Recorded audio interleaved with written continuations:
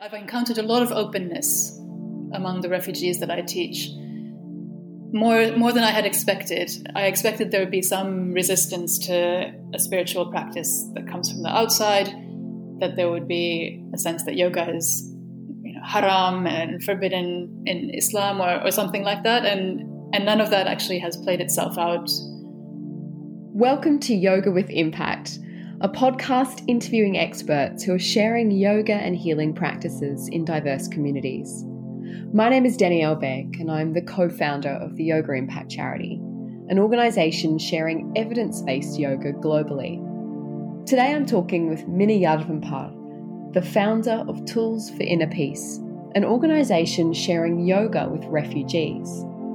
Listeners might be familiar with the benefits of yoga for refugees, cited in the Yoga Impact Charity's research, showing a reduction in post-traumatic stress disorder within 9 classes and a reduction in depression within 12 classes. I talked today with Minna about her journey as a peacekeeper working for the United Nations in Kosovo, to later becoming a yogi and founder of Tools for Inner Peace. We discuss how she shares yoga with people from a variety of different cultures and religions, how she has established yoga programs with refugees in Lebanon, the research that informs Minna's work, ways to get involved in Tools for Inner Peace, and Minna's advice for making change in the world. Joining me today is Minna Jarvenpaa from Tools for Inner Peace. Hi, Minna. Hi, Danielle. Lovely to talk to you. So you found yoga seeking balance and calm in your own life. What impact did yoga have on your world when you first discovered it? Well, at the time I was working in Kosovo. I was working for the UN peacekeeping mission in Kosovo, and I was in charge of a very volatile town divided between ethnic Albanians and ethnic Serbs, and there was rising tension and I could feel that there was violence coming, and for about 10 nights I hadn't slept at all. And a friend of mine decided to drag me to a yoga class, my first yoga class ever. And I found relaxation that I hadn't felt for about 3 months to that point, and realized that there was something in yoga that was worth pursuing for me. And so it sounds like you began a very inward journey from that point, but then things start to turn outward and you go on an evolution and begin working with other people and establish Tools for Inner Peace. Can you share a bit about that evolution? It took a little while from when I first started practicing yoga. I ended up, about 10 years after I started practicing yoga, I ended up going to an ashram in India and spending a couple of years there.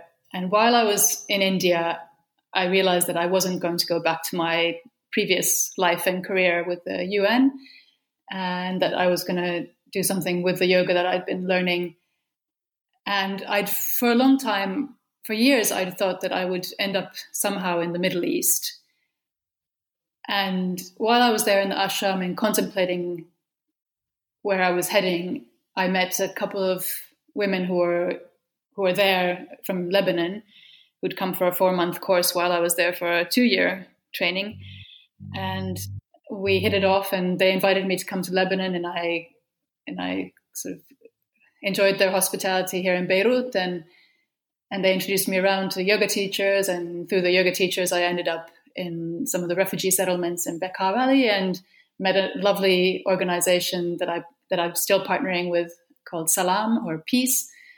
And that's where it started from. I started developing a yoga project for the refugees on the basis of what I knew had helped me and what could help them in overcoming distress, trauma, and anxiety, and all the difficulty in facing the life that they were leading.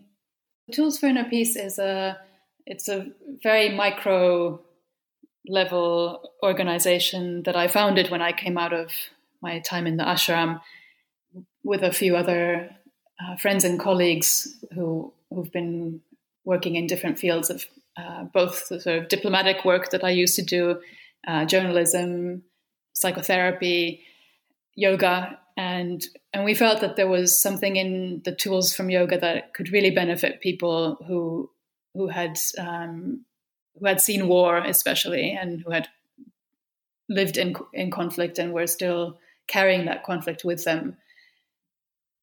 And so in early 2016, we founded this little organization, and the vision of it is really just to spread the tools of yoga that have helped us and to help use those to bring peace, first inner peace, and hopefully with a much broader vision, hopefully also that peace inside can translate into peace within communities and peace within nations and a broader sense of peace. And how have you managed sharing the practice with people from a range of cultures and religions and languages? Well, I'm ashamed to say that I haven't learned Arabic, even though I've been here in Lebanon since early 2017.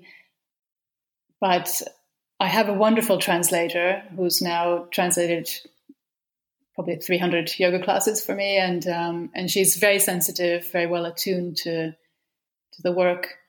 I find that I've encountered a lot of openness among the refugees that I teach, more than I had expected. I expected there would be some resistance to a spiritual practice that comes from the outside, that there would be a sense that yoga is haram and forbidden in Islam or something like that, and none of that actually has played itself out, because I think that people connect to what this sense of well-being that they get from the yoga, and they connect also to the fact here very much that it's not just a physical practice, it's a practice for managing the mind, it's a practice for managing the emotions. And I think they do connect to it also as a spiritual practice, but a spiritual practice which doesn't interfere with their religion, which is compatible with any religion. I try to also I've been careful not to use mantras, for example. I do that when I work with students who trust me, who are more comfortable with me, then I start introducing Om chanting or some simple mantra. But with the regular refugee classes, I keep all of that out. So we don't even start the class with Om. We just do some palming, and at the end of the class, we often do Brahmari, or the humming bee breath, to create that sense of some kind of mantra vibration, or not mantra exactly, but a similar vibration to the sound Om. So I just try to strip away anything that could trigger people or set people off or keep people from coming to the yoga classes, because I think it's so valuable for them to be able to experience the well-being that comes with the yoga. Absolutely.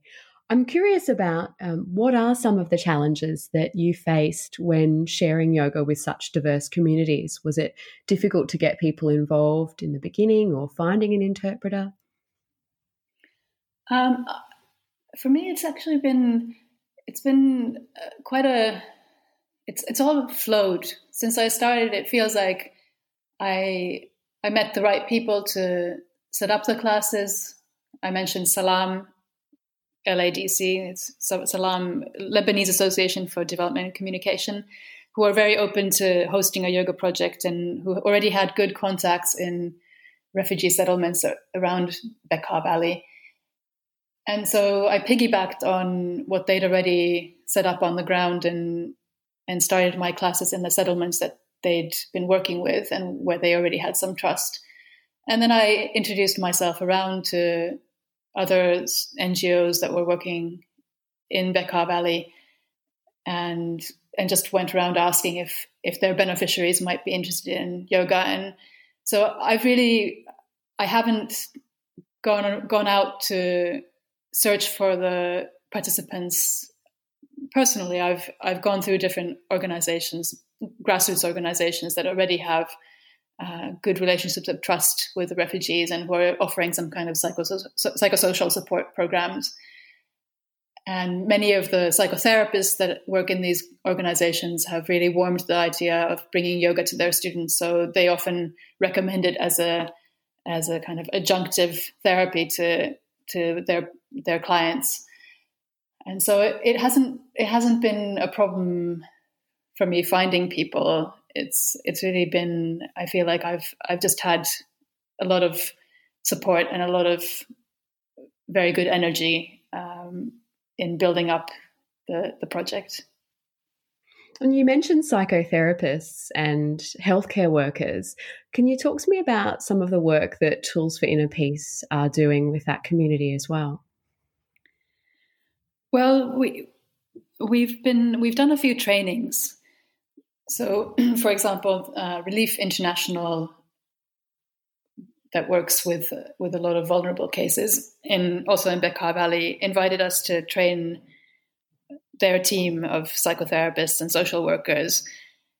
So that's been a wonderful opportunity to give some simple practices of yogic relaxation, of pranayama breathing techniques that they can use for themselves, but also they can, in the very simple form, they can help their clients with, giving the simplest things like abdominal breathing, even to elderly people who are lying in bed or people in wheelchairs. So there's been a lot of receptivity and interest also from the community of people who are working in the support sector.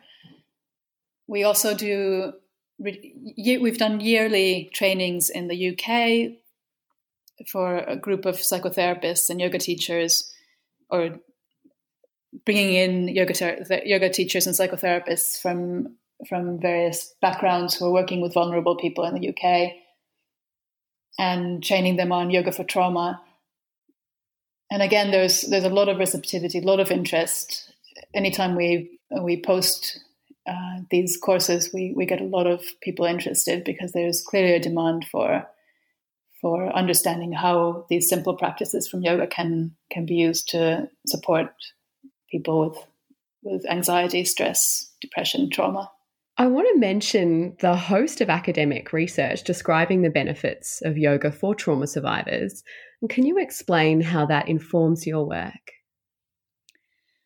Yeah, there's actually there's a great quantity of academic research coming out these days about yoga for trauma. Although I'd have to say that a lot of it it doesn't seem very high quality. So there's a particular group in Colombia that we draw on a lot because they've been doing some very thorough, very well documented research on yoga for trauma and other conditions, and that's Duna. They have a kind of both a very practical arm which has been training former fighters in Colombia, both from the FARC side, and so both the guerrillas and also from the government side, training former fighters who are being rehabilitated and reintegrated into society. And they have offered a yoga training of 16 weeks actually, for thousands of former fighters. And from that base, they did a research project with about 100 former fighters and found the PTSD, or post-traumatic stress disorder, symptoms coming down dramatically by about 40% in the people who were trained through this 16-week yoga program. And the effects lasted not just in the immediate aftermath, but for 6 months after, in the follow-up part of the study. So that's particularly been a piece of research that I've been struck by, and also we've wanted to emulate. We'd like to try to do a similar research project here in Lebanon eventually, although we've had some difficulties getting that off the ground. And now is particularly not probably the time to do it. But once things return back to normal, where we can gather people together and start these yoga classes, where we would have a research component, we'll try to do that. What are some of the other aspects that you'd like to develop and build on in Tools for Inner Peace in the future? Well, we're trying to focus more and more on training. So I've been here in Lebanon now over 3 years and teaching classes directly, but we're starting to come to the understanding that we have to create a community of local teachers who can deliver the classes so that we can extend our reach. And so I've started a small group of women from the refugee settlements that I've been working with who are particularly keen, who are particularly regular in their yoga practice. And I've started training them to teach others. It's a very simple training. Many of the women are themselves, they're illiterate, so we can't use written materials. It has to all be communicated orally. And it's actually amazing to see these women who are illiterate and have very few skills, kind of formal skills in life, how well they pick up the yoga, how well I give them a class and then I ask them to teach the class back to me. And it's amazing how much they pick up, how much they absorb. So I'm really pleased with this training project, which we started at the beginning of the year. And there's also another group. There's a group of young people in Tripoli. This is outside of Bekaa Valley. This is in the northern part of Lebanon, where there's been a great interest, and several of the students there are really keen to go further. So we're planning to do a kind of long-term training cycle over the next year or two to train some of them to also teach to others, and especially teach to vulnerable communities within Lebanon. How might someone get involved in Tools for Inner Peace who's listening? Well, we have a call for volunteers on our website, so that's one opportunity to get onto our website, and we tend to invite volunteers to come for at least 2 months so that they can actually get fully involved in the work and make a contribution. We're of course always also excited to have people supporting from remote. Supporting remotely by donating, by supporting through spreading the word about what we do. And at the moment, we actually have, because of the lockdown, I have some online classes being taught from London for my students in Lebanon by a fellow yoga teacher in London. So there are lots of opportunities to get involved. The best thing is just to write to us through the website, or the email address is Tools for Inner Peace with a number 4, numerical 4, toolsforinnerpeace@gmail.com. You've had such a profound effect on others' lives in your former work and in your work currently. What's your advice for someone who's wanting to create meaningful change in the world? That's a tough one. I think we all have to find our own. I'm going to quote Joseph Campbell on this: to follow your bliss. You have to find the thing that most touches you to the core, and that you want to share with others, and that you want to bring as the change in the world. I think that it has to start from that inner desire to give and to help others, and finding your own expression of what that is, rather than thinking first institutional and structural and having grand visions. I feel like it's important to start from just what feels right to be working with in your own self, and what you can share, and then allowing that to organically grow.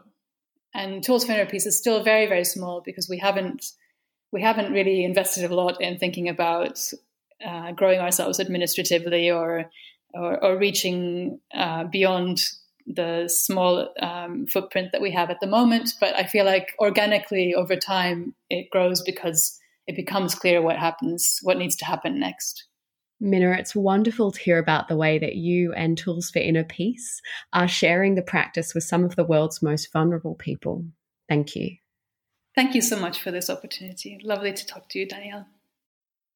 You can find links to Tools for Inner Peace and the Colombian organisation Duna that Minna referred to in the podcast notes. In the next episode, I'll be talking with Dr. Satbir Khalsa, assistant professor at Harvard Medical School, who's been researching yoga for the past 2 decades. For more information about the Yoga Impact Charity, including our recently launched 200-hour yoga teacher training and the ways that we're having impact, you can head to yogaimpactcharity.com.